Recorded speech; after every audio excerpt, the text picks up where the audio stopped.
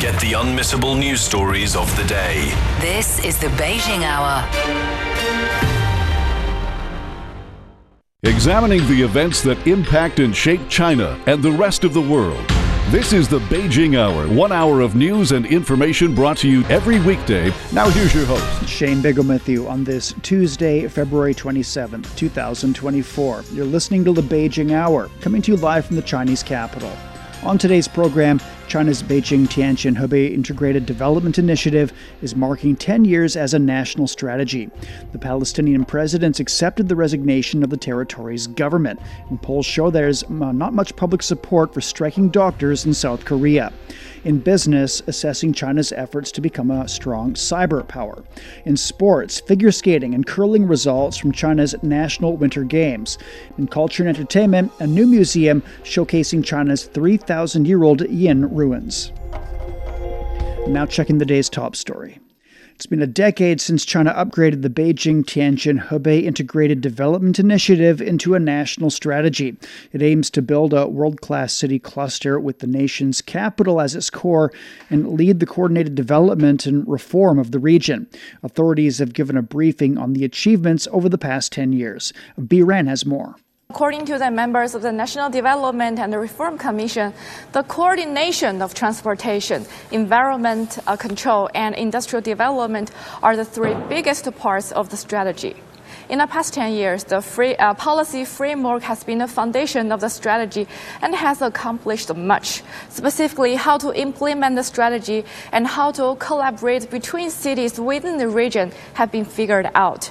Like the barriers for the companies to relocate was removed to speed up their business. For Beijing, it has made a lot of breakthroughs in moving the non-capital functions out, so as to treat the urban ills such as traffic jam and pollution. So far, a lot of big enterprises, government agencies, hospitals, and universities have been moved to the Xiong'an new area, and over 3,000 manufacturing bases in Beijing has also moved to Hebei and Tianjin. The Xiong'an new area is developing as per a very well-made urban plan. Its infrastructure, road, transportation network, and the public space are all under full construction, and it aims to build a world-class, high-quality model city. Meanwhile, the collaboration between Beijing and Tianjin has deepened. In the future, the two cities will be playing to their complementary advantages in innovation and manufacturing. That was Biran on some of the highlights marking the 10th anniversary of the Beijing-Tianjin-Hebei Integrated Development Initiative. And for more on the national scheme and how it shaped the everyday lives of people living in this part of the country, here's Yang Shanhan with details. As the capital city of China, Beijing has a significant and central role. However, less is known about Tianjin and the Hebei province, which make up the region surrounding Beijing and are somewhat overshadowed by the capital. The Beijing-Tianjin-Hebei integration plan seeks to change this and create a world-class city cluster with Beijing as its heart. Beijing is known as a political, educational, economical and cultural and technology R&D hub, while Tianjin is known as northern China's logistics center with one of the busiest ports in the world. And Hebei province is also known for its heavy industry, including steel production. The integration plan rules for different areas in the region to focus on their own comparative advantages so that duplication is avoided, areas complement each other, and synergies are maximized to rebalance the economy and optimize the value chain. The plan also seeks to reduce income gaps in the region, curb pollution, and ease congestion pressure on capital Beijing. After a decade of development, it has achieved notable outcomes.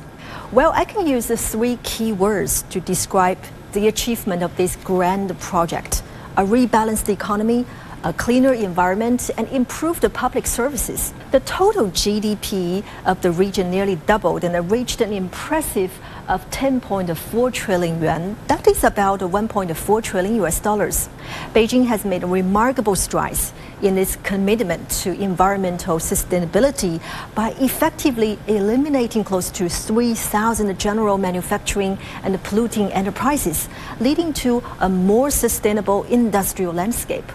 Parts of the manufacturing enterprises moved to Hebei, with its proportion surging from 54.6% in 2014 to an impressive nearly 80% in 2021, thereby upgrading its industrial structure and creating more jobs. While Tianjin, on the other hand, has been actively building a modern industrial system led by intelligent technology. With a total of 77 national-level enterprise and technology centers, it now ranks third among major cities in the country. The high-speed railway network in the region has built a one-hour traffic circle around this region. With more and more people choosing public transport, pollution has reduced. In just a few years, a total of 11.25 million households in Hebei villages have replaced their coal-fired boilers with electric and natural gas heating. Last year, the average concentration of PM 2.5 in Beijing, Tianjin, and Hebei dropped 50%.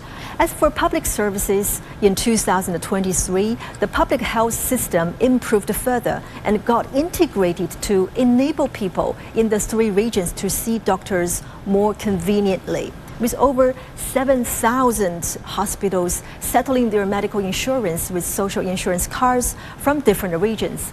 Also in the past 10 years, schools and kindergartens enhanced regional cooperation to extend coverage and improve the quality of education in different regions. That was Yang Shenhan looking back on the positive outcomes brought by the Beijing-Tianjin-Hebei Integrated Development Initiative in the past 10 years.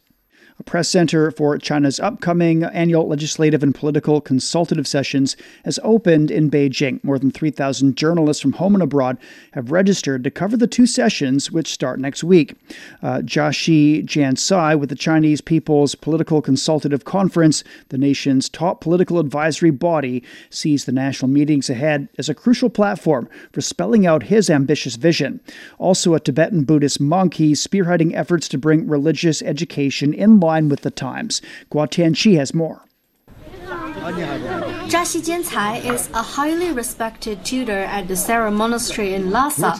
Together with the Gadan and Daebon Monastery, the temple is recognized as one of the most important in Tibetan Buddhism's Gelu school, known for its historic role in the governance of Xizang. Sera Monastery was built in the Ming Dynasty more than 600 years ago. The founder, Qiangqing Qujie, was invited to meet the Chinese emperor and awarded the title of imperial teacher. We preserved lots of gifts from the emperor, and tanka and murals are all highly precious cultural relics. Led by reformist masters like Jiaxi Jiancai, Sera Monastery is the first to open its hundreds of years old debate courtyard to visitors, giving them an insight into the mysterious learning traditions of Tibetan Buddhism. But now, he wants to open the doors even wider.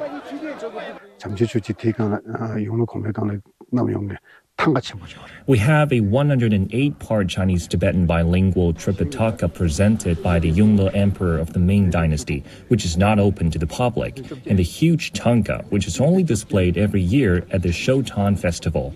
I hope to build a special exhibition hall for the Sera Monastery. In line with the autonomous region's socio-economic development, Jiaxi Jiancai says the management and academic systems at the monastery should also be reformed. Our study and living conditions have improved a lot. We have libraries and multimedia classrooms for monks, and they don't just learn the scriptures, but also history, fine arts, sculpture, Chinese, and English. I've always encouraged my students to study hard, cherish opportunities, and carry forward the compassion of Buddhism.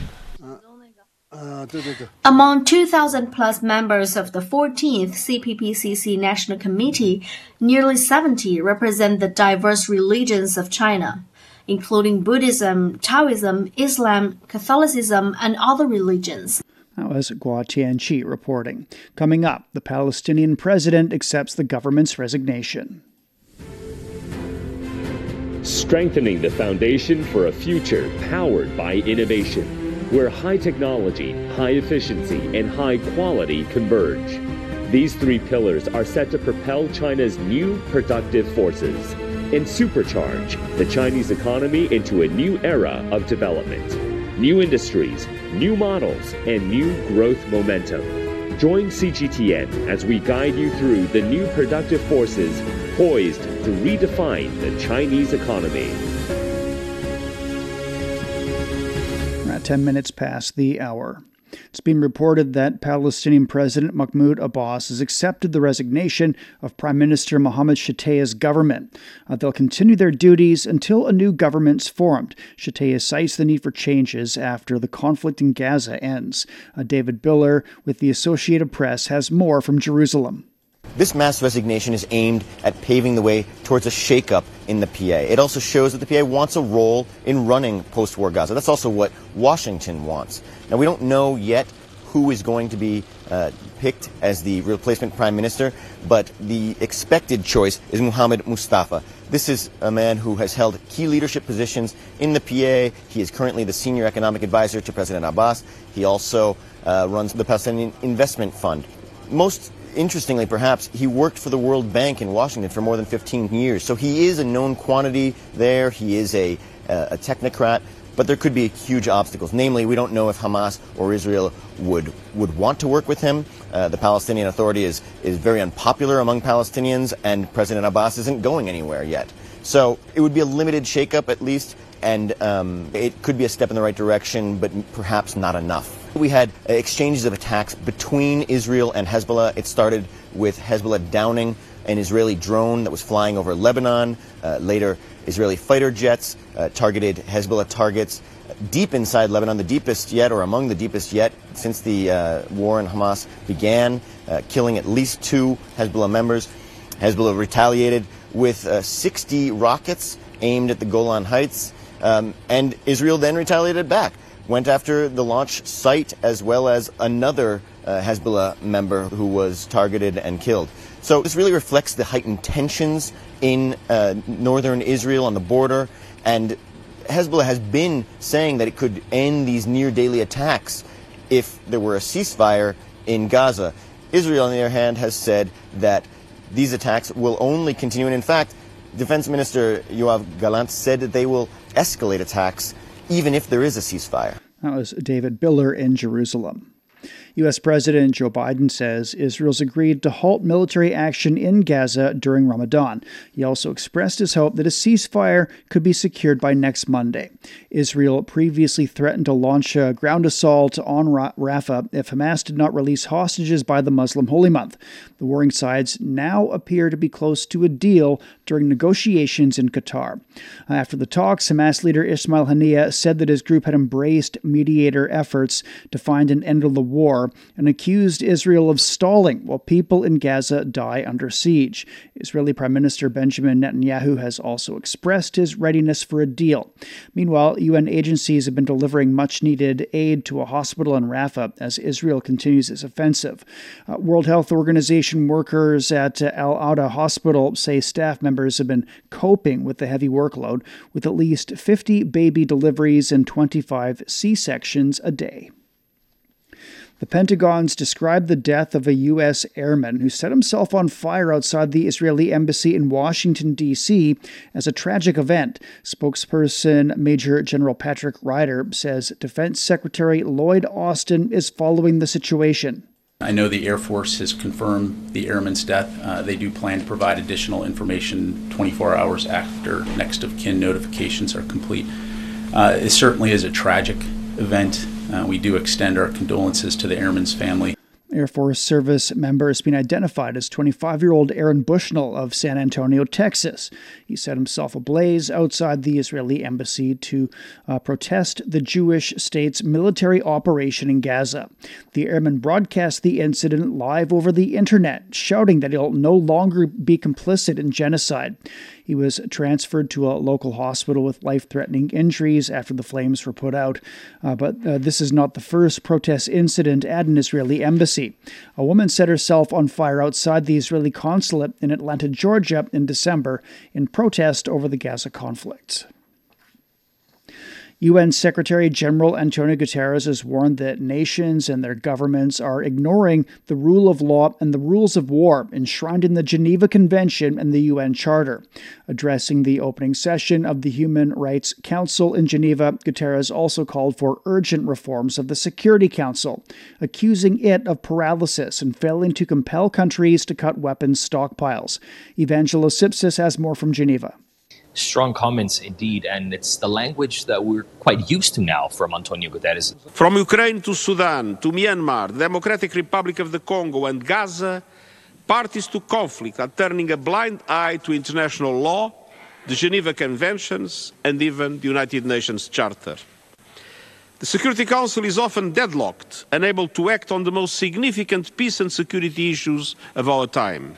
The Council needs serious reform to its composition and working methods. He also mentioned, of course, that as the days are going by, our world is becoming less safe, and that the people, he doesn't understand how some of the members actually of the Security Council will justify killing, torturing, injuring, sexual violence against humans. And now some of the members are actually undermining the International Human Rights Council and how they're not taking it into consideration. He pointed a lot of fingers without, of course, mentioning who or what, but his language was quite strong. He said that we need to work all together again. We need to revise how we work. We need to stick together to be able to fight different issues that are happening around the world when it comes to human rights. And he specifically mentioned, he spoke a lot about actually on Gaza and Israel, and he said that we need to sit down again and we need to focus on a different way of how we can actually tackle these human rights violations that are taking place in the Gaza Strip.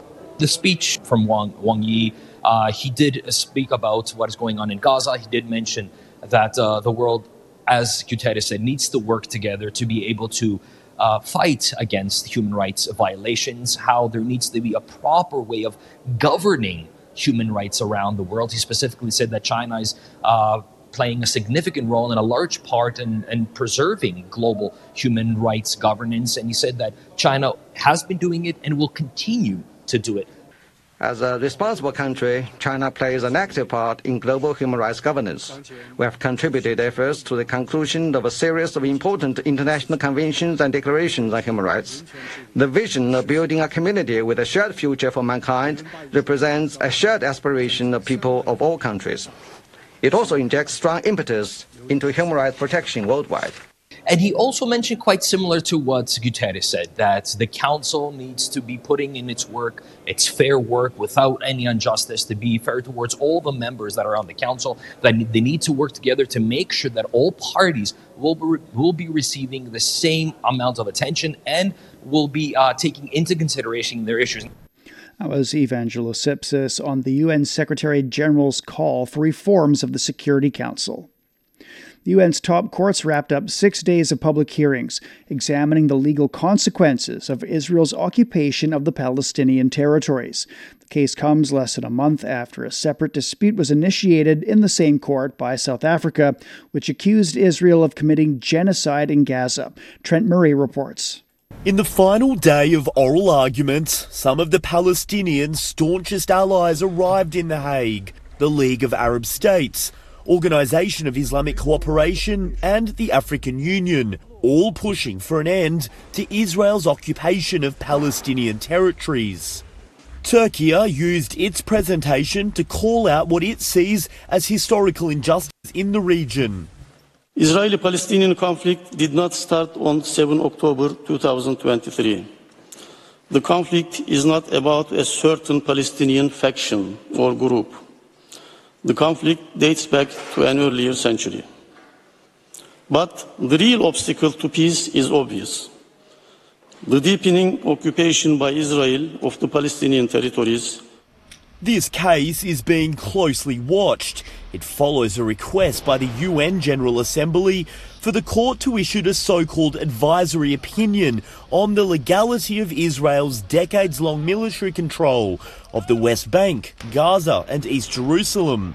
China's legal team arguing for justice for the Palestinians.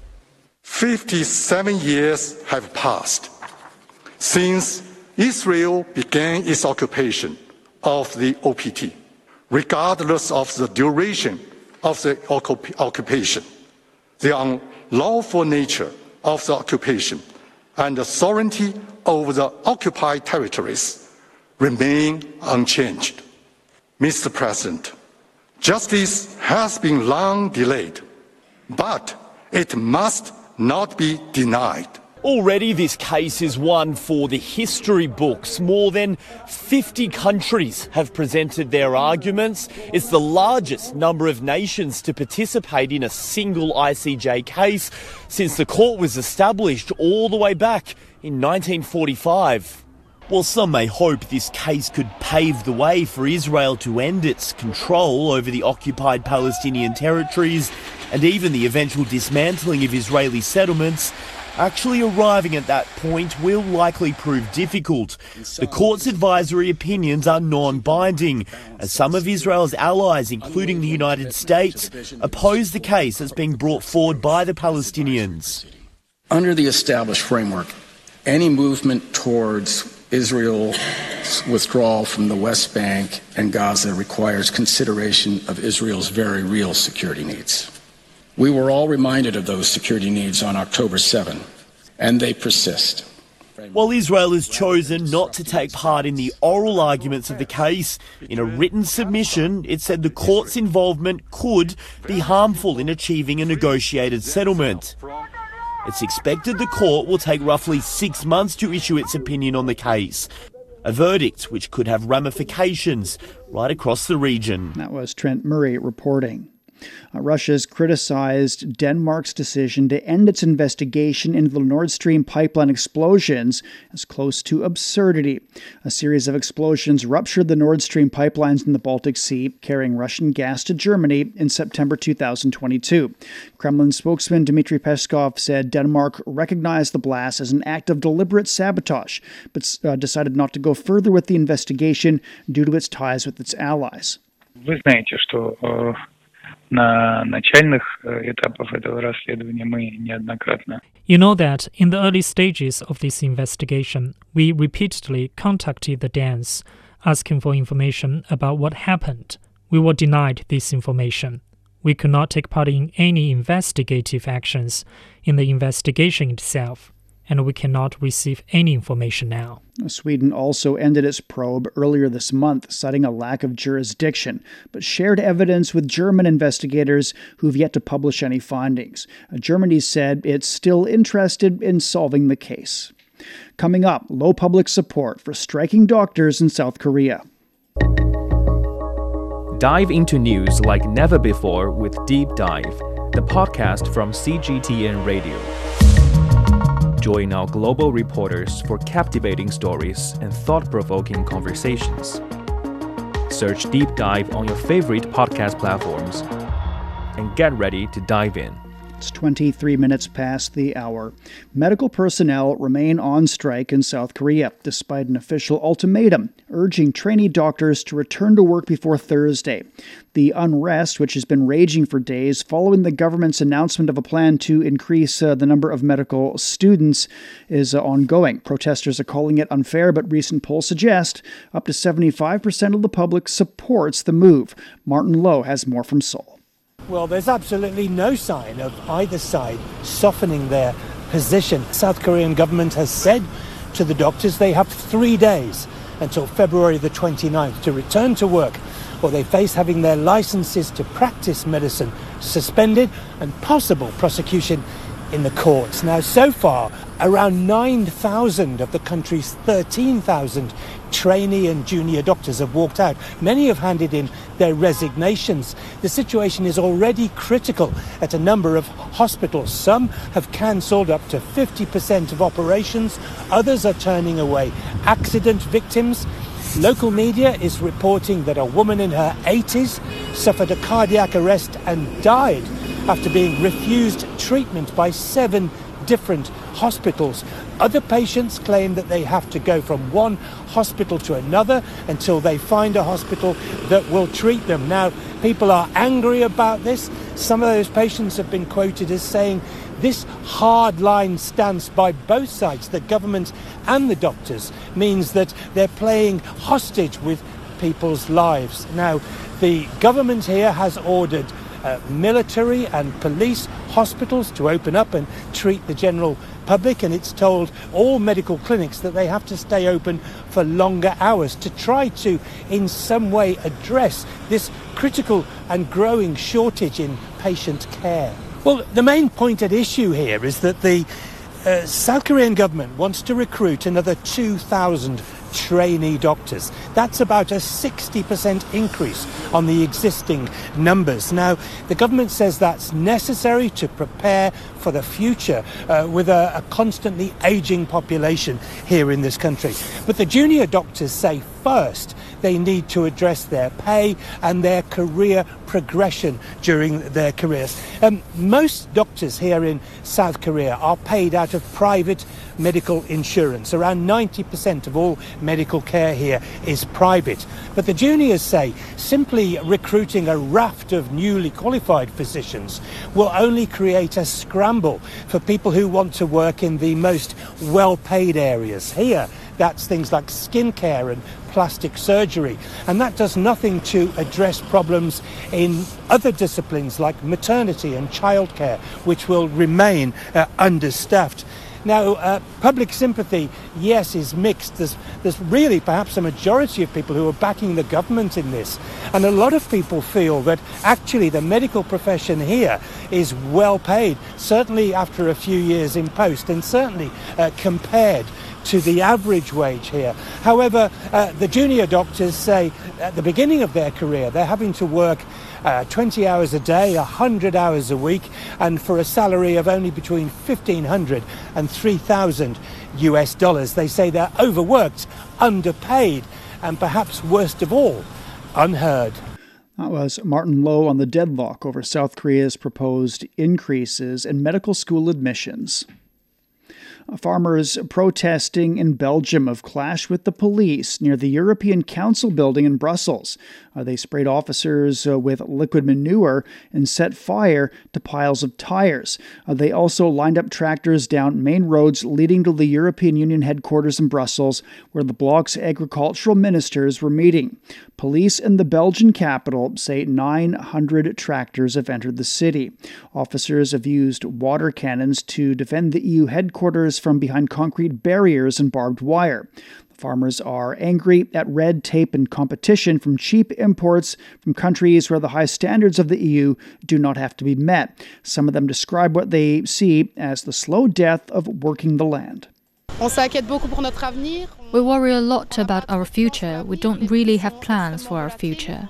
Prices are volatile, so we don't really know how to invest, and buying a farm now has become almost impossible. I think a lot of European organizations are here. It's not only in Belgium that things are bad. It's time for the EU to take the farming world into account. A similar demonstration turned violent near a summit of EU leaders earlier this month.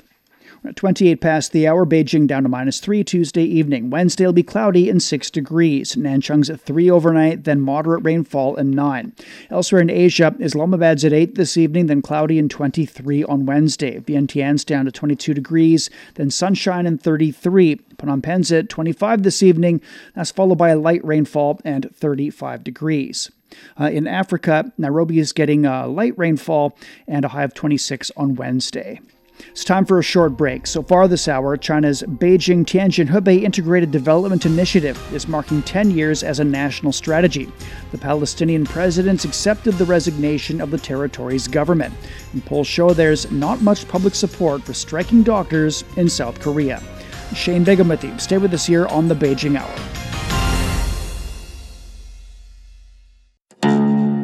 Experience the musical classics of the East. Mingle with the masters of Chinese music.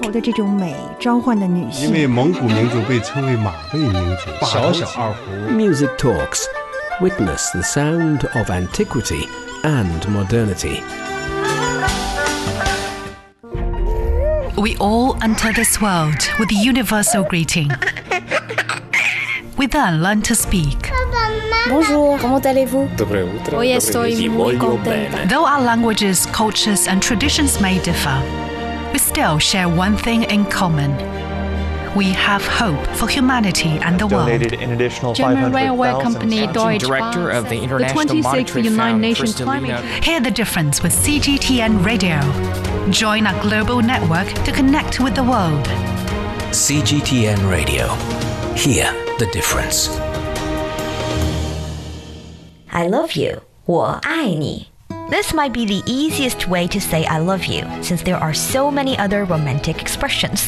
No matter if you're a rookie 你好，我的中文一点点 or a sophisticated learner, 我来北京5年了，我是本地人。 there is definitely something that will interest you. Check out Takeaway Chinese, a word that starts with 你好. Examining the events that impact and shape China and the rest of the world.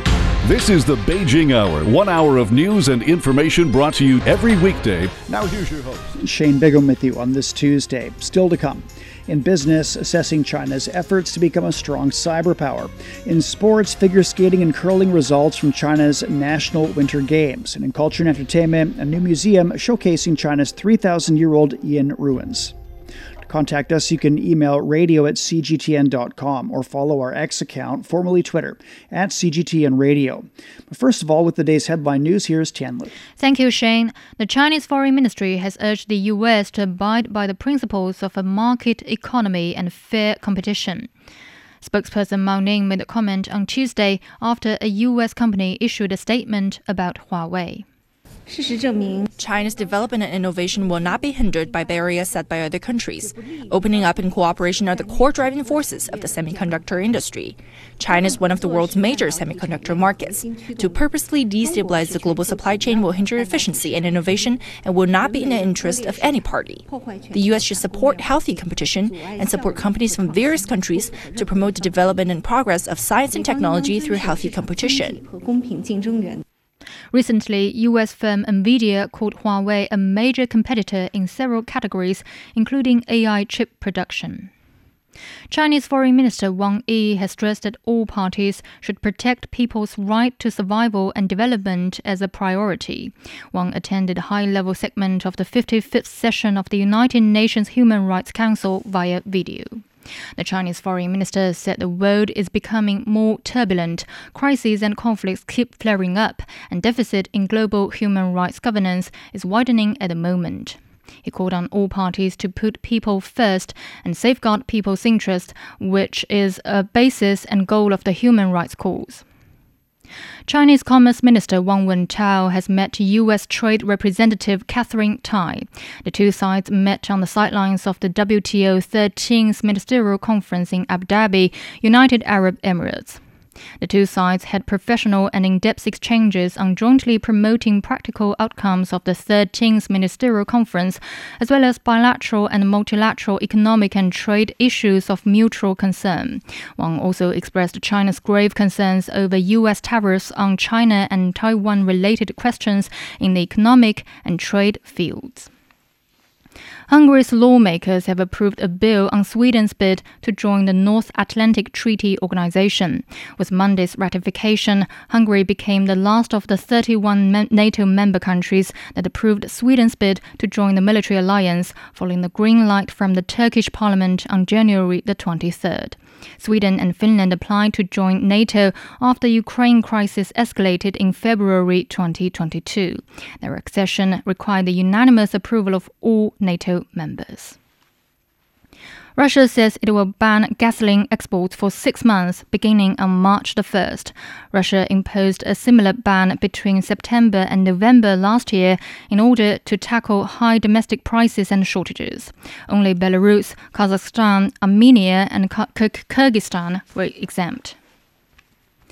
Malaysia's new king and queen have made their inaugural visit to Parliament in Kuala Lumpur after taking the throne. Sultan Ibrahim Iskandar, a billionaire ruler of Johor State, was sworn in as the country's monarch in late January under a unique rotating monarchy system. He entered the Parliament building with his queen by his side following an honor guard ceremony. Ingin saya tegaskan di sini. I would like to reiterate here that I will not entertain any requests from any parties that try to shake the stability of the country's politics. Malaysia's rotating monarchy is a distinctive feature since gaining independence from Britain in 1957. Under the system, 9 ethnic Malay state rulers take turns as king for 5-year terms. Rescue efforts are still underway near Peru's iconic Machu Picchu and the surrounding communities as mudslides have destroyed the roads leading to the citadel over the past few days. Reports say 2 people are missing and 17 others have been injured. The private Transandino Railroad has suspended operation to the area, with authorities estimating a 2-day delay for track clearance. Built in the 15th century, the Inca citadel was a religious sanctuary for the dominant culture in South America and is Peru's most visited tourist hotspot. Chinese meteorological authorities say the current El Niño weather pattern has peaked and will likely end around April.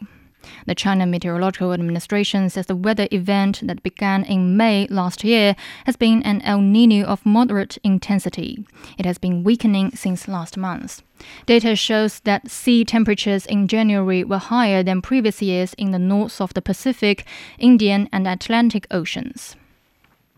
The High Court in Bangladesh has issued an order to protect the country's critically endangered wild elephants from exploitation. Animal rights groups have welcomed the court's decision as young Asian elephants can no longer be captured and taken into captivity. Previously, logging groups would use the animals to haul logs under licenses issued by the Forestry Department. Some of the animals have also been used for begging, circuses, or street shows. Bangladesh used to be a major home of Asian elephants.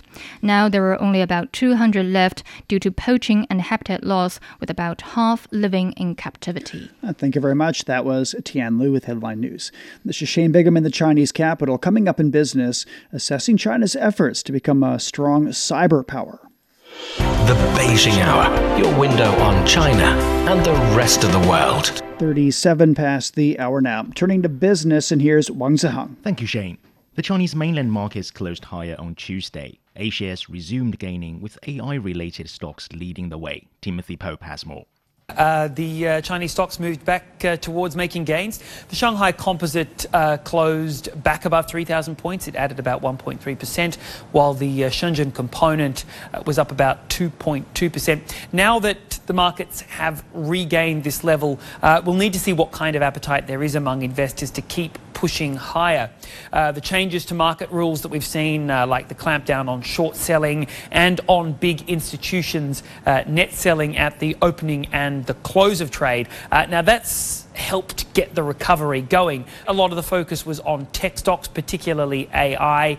A sub-index that was tracking that sector shot up more than 5%. Really was seen as a bit of a vote of confidence in the AI development industry as a whole. That was Timothy Pope in Shanghai. Elsewhere, in Hong Kong, the Hang Seng Index gained more than 0.9%. In Japan, the Nikkei was almost flat. Tuesday marks the 10th anniversary of China's efforts to become a strong cyber power. Over the past decade, the country has made substantial progress in its digital development. China now has the largest fiber broadband and 5G networks in the world. It is the second largest in the world digital economy. According to the Ministry of Industry and Information Technology, there were more than 3.3 million 5G base stations across the country by the end of 2023. For more, Jiang Shi spoke with Professor Liu Chi from Beijing Institute of Technology. Professor, China's digital infrastructural construction is leading in the world. How does that help promote supply chains and benefit economic development? I would like to specifically talk about the industrial application of the generated AI and Internet of Things, which is IoT, as two rapidly evolving fields that married together will have huge impact on industries. The combination of these generated AI and IoT has enormous potential, for example, to creating new products and services, automating the manufacturing processes, improving the efficiency. Generated AI can use to create virtual product prototypes of the services of the devices, allowing the manufacturers to test and optimize their designs before producing the physical ones. And also can use to generate that can use to generate the data, such as the sensor readings, can use to train the machine learning model to detect anomalies for the machines or predict the future behavior. Another thing is that you can create a personalized experiences, personalized product for users from this generative AI and IoT techniques. Analyze user data, such as the wearable devices, smart home systems, connected vehicles, can create customized recommendations, alerts, and notifications for the end users. That was Professor Liu Chu from Beijing Institute of Technology on how China's digital infrastructure construction has promoted the country's economic development in the past decade. The Chinese Ecology and Environment Ministry says the country's carbon emissions trading market has been running smoothly since its launch 2 years ago. The national market has become the largest in the world, covering more than 2,200 key emitters with annual carbon dioxide emissions of 5.1 billion tons. The market has chosen the power generation sector as a breakthrough and successfully completed 2 compliance cycles. As of the end of last year, the market's trading volume stood at 440 million tons, with a turnover of nearly 25 billion yuan, or about $3.5 billion. The ministry says the interim rules on the administration of carbon emission rights trading will come into effect on May the 1st. The rules aim to regulate and supervise carbon emission rights trading activities and ensure accurate emissions data and prevent falsification. Global pharmaceutical giant AstraZeneca has announced Shanghai as the location of its 5th Global Strategy Center and said the company will continue to invest and work closely with Chinese partners. Wu Lei spoke with AstraZeneca's CEO Pascal Soriot to discuss the company's long-term growth plans in China. With the aging population, more and more attention is being paid to the new medicine, new treatment, and technologies such as artificial intelligence. So what do you see as opportunities and challenges with this regard in the Chinese market? There are many unmet medical needs in China, of course, but also China can contribute to innovation globally by coming up with new products, new technologies. In that regard, artificial intelligence is playing a big role. And I think China, again, can play a leadership role globally because artificial intelligence relies on data. You have to have data. And there are, of course, millions of patients in China, good clinical trials. And we can collect all this data and use it to come up with new medicines, new treatment, but also to treat patients better through the use of artificial intelligence. That was AstraZeneca CEO Pascal Soriot discussing his company's long-term growth plans in China. Chinese car maker BYD's mid-sized model, the Seal, is one of the 7 finalists for the Car of the Year at the 2024 Geneva Motor Show. It was the first ever Chinese entry into international competition. Johannes Blecherberger spoke with auto industry insiders and executives to find out more about BYD's presence at the motor show. The Car of the Year 2024. Among the 7 finalists, the BYD Seal, the first ever Chinese entry into the competition. The BYD Seal is a great car, but it's basically a kind of performance car. It's focused on the acceleration and performance. After a long COVID break, the Geneva Motor Show is back and completely transformed. But apart from Renault, all of Europe's big brands pulled out, leaving a vacuum that was quickly filled by Chinese firms like BYD and MG Motors. Today, the actors that are present here, the brands, they reflect the changes that are happening into this market.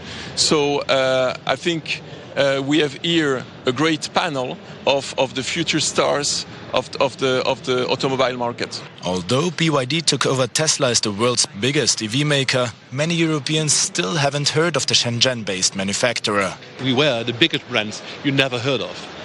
And now we have a presence here in Geneva. We are sponsoring Euro UEFA 2024. So after the summer and with these motor show activities that we launch, everybody will know us. As well as major car makers staying away, visitor numbers were drastically lower in Geneva this year compared to previous events. But BYD's sponsorship of this summer's Euro football tournament will give the brand a huge amount of exposure on TV screens across Europe. That was Johannes Plescheberger on China's automakers' presence at the Geneva Motor Show. U.S. authorities have allowed Chinese passenger airlines to increase their weekly round-trip flights between the two countries from the current 35 to 50. The U.S. Transportation Department says the new policy will take effect on March the 31st. Since September last year, the two countries have been accelerating the recovery of flight schedules. The number of round-trip flights increased from 18 per week on September 1st to 24 per week on October the 29th, finally reaching 35 in November. The 2024 edition of the Mobile World Congress is underway in the Spanish city of Barcelona. It's the world's leading trade fair for mobile technology and related industries. This year's Congress centers on the Future First concept, highlighting the importance of uniting industries, continents, technologies, and communities to realize the potential of the future. The event features around 2,400 exhibitors, including nearly 300 Chinese companies such as China Mobile, Huawei, ZTE, Xiaomi, and iFlyTech. Artificial intelligence applications and advancements in 5G and 6G technologies are among the major topics. Zhao Dong is a Chinese exhibitor at the event. With the maturity of the standards, terminal ecology, and key technologies, we will usher in the first commercial year of 5.5G in 2024. This means we will have even more powerful network performance, giving our consumers faster internet speeds. Meanwhile, the large bandwidth and the low delay of 5.5G can play an important role in the industrial scene, taking digital intelligence to a whole new level. Chinese companies are also showcasing innovative products and solutions that are highly effective, green, and smart. The organizer of the event expects around 95,000 visitors from all over the world to attend the Congress. And finally, Baodi District in Tianjin has opened a new road for intelligent, connected vehicles. The little over 11-kilometer road connects the high-speed train station of Baodi and the Beijing-Tianjin-Hebei tech town. A smart bus traveling on the road, making 5 stops, can complete the journey in just 18 minutes at a speed up to 70 kilometers per hour. The road is equipped with a cloud control system that enables coordinated sensing, planning, and decision-making for the intelligent connected vehicles, along with real-time monitoring of the vehicles. All right, thank you very much. That was Wang Ziheng with Business. You're listening to the Beijing Hour. Coming up in sports, figure skating and curling results from China's National Winter Games. Sideline Story brings you all things sports related. The hottest topics, latest events, juiciest stories, all with a very personal take. Subscribe to Sideline Story Podcast for heated sports discussions covering events that are happening in China and around the world. 48 past the hour now. Turning to sports, here's Brandon Yates. Thank you, Shane. Beijing's Jin Boyang has won the men's figure skating gold at the China National Winter Games. He finished with an overall score of 267.49 points. Jin said he was happy to have completed all of his jumps. I did not execute every move smoothly, but I succeeded in finishing all the jumps. So I think the event was a good test for me. I was not in good form and felt very tired here, but I am satisfied with my performance as I did my best during the competition. Elsewhere, Hebei defeated Fujian 5-4 in the men's curling final. On the women's side, Beijing edged Tianjin 9-5 for curling gold. Chinese swimming sensation Qin Haiyang has received his very first nomination for the prestigious Laureus World Sports Awards. Qin has been shortlisted for the highly coveted World Breakthrough of the Year award. He shares the spotlight with the likes of Jude Bellingham, Josh Kerr and Coco Gauff. The likes of Lionel Messi, Novak Djokovic and Simone Biles are among those nominated for this year's awards. Messi was the 2023 winner of the World Sportsman of the Year award. He is joined by Djokovic for his 3 tennis Grand Slam titles in 2023. Pole vault world record holder Armand Duplantis and World Athletics Championships triple gold medalist Noah Lyles also make the cut. On the women's side, Aitana Bonmati, Sharika Jackson, Faith Kipyegon, Sha'Carri Richardson, Michaela Schriffen and Iga Swiatek have been nominated. The South African rugby team and Spain's women's football team, both world champions, are up for Team of the Year. They are joined by Manchester City, Europe's Ryder Cup team, Germany's men's basketball team, and Red Bull Racing Formula One. In tennis, Andy Murray came back from a set down to defeat Denis Shapovalov in round 1 of the Dubai Duty-Free Tennis Championships. Murray, refusing to be written off, recorded just his second win in 2024, winning 4-6, 7-6, 6-3. It was also Murray's 500th win on a hard court, making him only the 5th male player in history to achieve that milestone. After the match, he said he probably doesn't have too long left in tennis. People read a lot into what I say on the court sometimes, and it's not always rational. But everyone asks me about it all the time anyway. So, I obviously still love competing. I still love the game. But yeah, it gets obviously harder and harder the older you get to compete with the young guys and keep your body fit and fresh. So, not easy. I probably don't have too long left, but I'll do as best as I can these last few months, yeah. China's Zhang Zhuzhen was knocked out of the tournament by second seed Andrei Rublev. The Russian fought back from a set down to win 6-7, 6-2, 6-4. Wu Lei has won the 2023 Chinese Footballer of the Year award. He finished with 510 points from a voting body made up of professional sports journalists. Representing Chinese Super League champions Shanghai Port, Wu contributed 18 goals to the team's title win last season. It also ranked him at the top of domestic strikers and second in the overall scoring list. Zhang Linyan won the Best Female Footballer award. During her stint with Swiss club Grasshopper Club Zurich, she won the league's Golden Ball prize as the division's best player. She has since joined English Women's Super League club Tottenham Hotspur on loan. Premier League strugglers Everton have had their 10-point sanction reduced to 6. The news comes after their appeal against the penalty was partially accepted. The immediate effect of the decision is to lift Everton from 17th up to 15th place in the Premier League. This leaves them with 25 points, 5 above Luton Town, who occupies the last relegation spot. The Premier League explained that 2 of the 9 grounds were upheld by the appeal board. The club also issued a statement saying it was particularly pleased with the appeal board's decision. And finally, reports claim Real Madrid have reached a verbal agreement with Alphonso Davies over a transfer from Bayern Munich. The deal is expected to be completed in either 2024 or 2025. Los Blancos have been courting Davies for much of the season so far.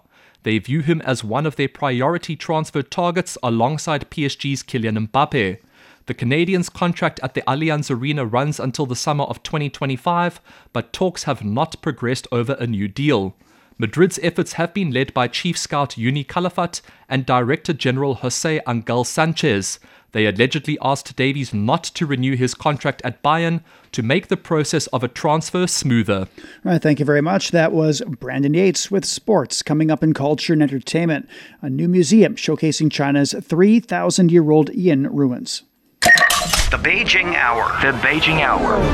The Beijing Hour brings you an hour of comprehensive news and information from both China and the rest of the world. A mix of news, sports and entertainment. In-depth analysis of the day's big stories, as well as the most comprehensive business of the day. The Beijing Hour. The Beijing Hour. Your very own window to China and the rest of the world. 53 minutes past the hour now. Turning to culture and entertainment, here's Yang Guang. Thank you, Shane. The new building of the Inshu Museum at the Yin Ruins opened its doors to the public on Monday. The location is a UNESCO World Heritage Site held as a spiritual symbol of the Chinese nation in Anyang, Henan province. The new building has an expansive exhibition area of around 22,000 square meters, showcasing nearly 4,000 items. More than 3/4 of these rare exhibits are on public display for the first time. The over 3,000-year-old Yin ruins are home to the archaeological remnants of the ancient city of Yin, the former capital of the late Shang dynasty. It's also the first capital site in Chinese history to be documented and substantiated by archaeological evidence. Spring Festival celebrations are a global event. This year in the U.S. city of Oakland, the celebrations were of epic proportions. Several celebrities and U.S. politicians joined in. Mark Neal has more. In Oakland, California, the community gathers for the Lantern Festival, marking the final day of the Spring Festival holiday. The clothing shop Sasha's House says sales of traditional Chinese clothing are the best in years. Embroidery in the front, but in the back we have this very magnificent dragon on the back. And a lot of people are looking for something like this because it is the year of the dragon. The dance group Tribe, which includes members of Chinese, Filipino, Vietnamese, Austrian, and Punjabi heritage, all perform a Lantern Festival tribute. We channeled in our cultures, and what we noticed when we were discussing what we're gonna do is that we had a lot our backgrounds had a lot in common with each other. 1, 2, 3! Just across the bridge in San Francisco, the city closes the holiday with a massive Chinese New Year parade. There are at least 125 units marching, dancing, waving, doing whatever as they head down this street. It will stretch at least 2 kilometers long.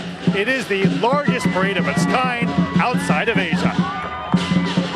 Thousands of enthusiastic attendees cheer on participants that include everyone from law enforcement officers to politicians. I think it's going to be a great year. I'm hoping everyone has good health and prosperity and just a wonderful new year.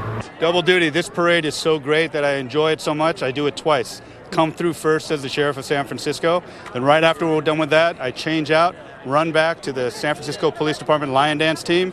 We have a whole bunch of deputies and officers in that, and I go and do the Dragon Head for that. This year's Grand Marshal for the parade, Hollywood actress Awkwafina. This is such an honor. Such an honor to be in San Francisco. I'm having a great time. All right. The San Francisco Chinese Chamber of Commerce says since the COVID pandemic, business has steadily been picking up. The group says this year's parade turnout is the biggest in many years, something important for both business and spirit.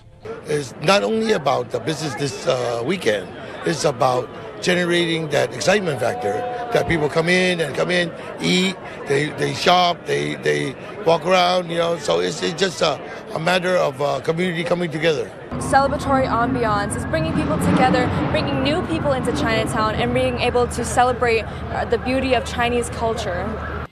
That was Mark New on Chinese New Year celebrations in Oakland, California. Online novels, games, and film and television works have developed and seen Chinese culture going overseas. Data shows that as of the end of 2023, China's online literature market has risen above 40 billion yuan, more than $5.6 billion, up 3.8% over a year ago. The online literature IP market size jumped to over 260 billion yuan, a year-on-year increase by nearly 10 billion yuan. Online literature users reached 537 million, which means half of Chinese internet users read online literature. Meanwhile, the market size of the overseas online literature market now exceeds 4 billion yuan. New technologies like AI translation have contributed to Chinese online literature going overseas. Thank you very much. That was Yang Guang with Culture and Entertainment. We're at 58 minutes past the hour. Beijing down to -3 on Tuesday evening. Wednesday will be cloudy and 6 degrees. Nanchung's at 3 overnight, then moderate rainfall and 9. Elsewhere in Asia, Islamabad's at 8 this evening, then cloudy and 23 on Wednesday. Vientiane's at 22 overnight, then sunny and 33. Phnom Penh dips to 25 degrees. Tomorrow has a light rainfall and 35. In Africa, Nairobi, you'll see a light rain with a high of 26 on Wednesday. Kampala's at 21 overnight, then a light rainfall and 25. Juba's down to 26 degrees, then overcast and 40. And finally to Oceania, Port Vila's 24 this evening, then some rainfall and 31. Apia will have a bit of rainfall Wednesday with a high of 31 degrees Celsius. And that's it for this edition of the Beijing Hour. Making news today, China's Beijing-Tianjin-Hebei Integrated Development Initiative is marking 10 years as a national strategy. And the Palestinian presidents accepted the resignation of the territory's government. On behalf of the staff, this is Shane Bigham in the Chinese capital, hoping you'll join us for the next edition of the Beijing Hour and open a window to the world together. Takeaway Chinese, where you can take some Chinese away and experience progress day by day. Takeaway Chinese, we will promise you a difference.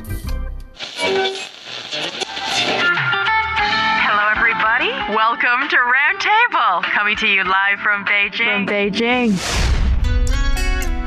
Round Table. Round Table. Round Table. Connecting China and the world. We bring you fun and timely discussions about what's affecting our lives everywhere, every day.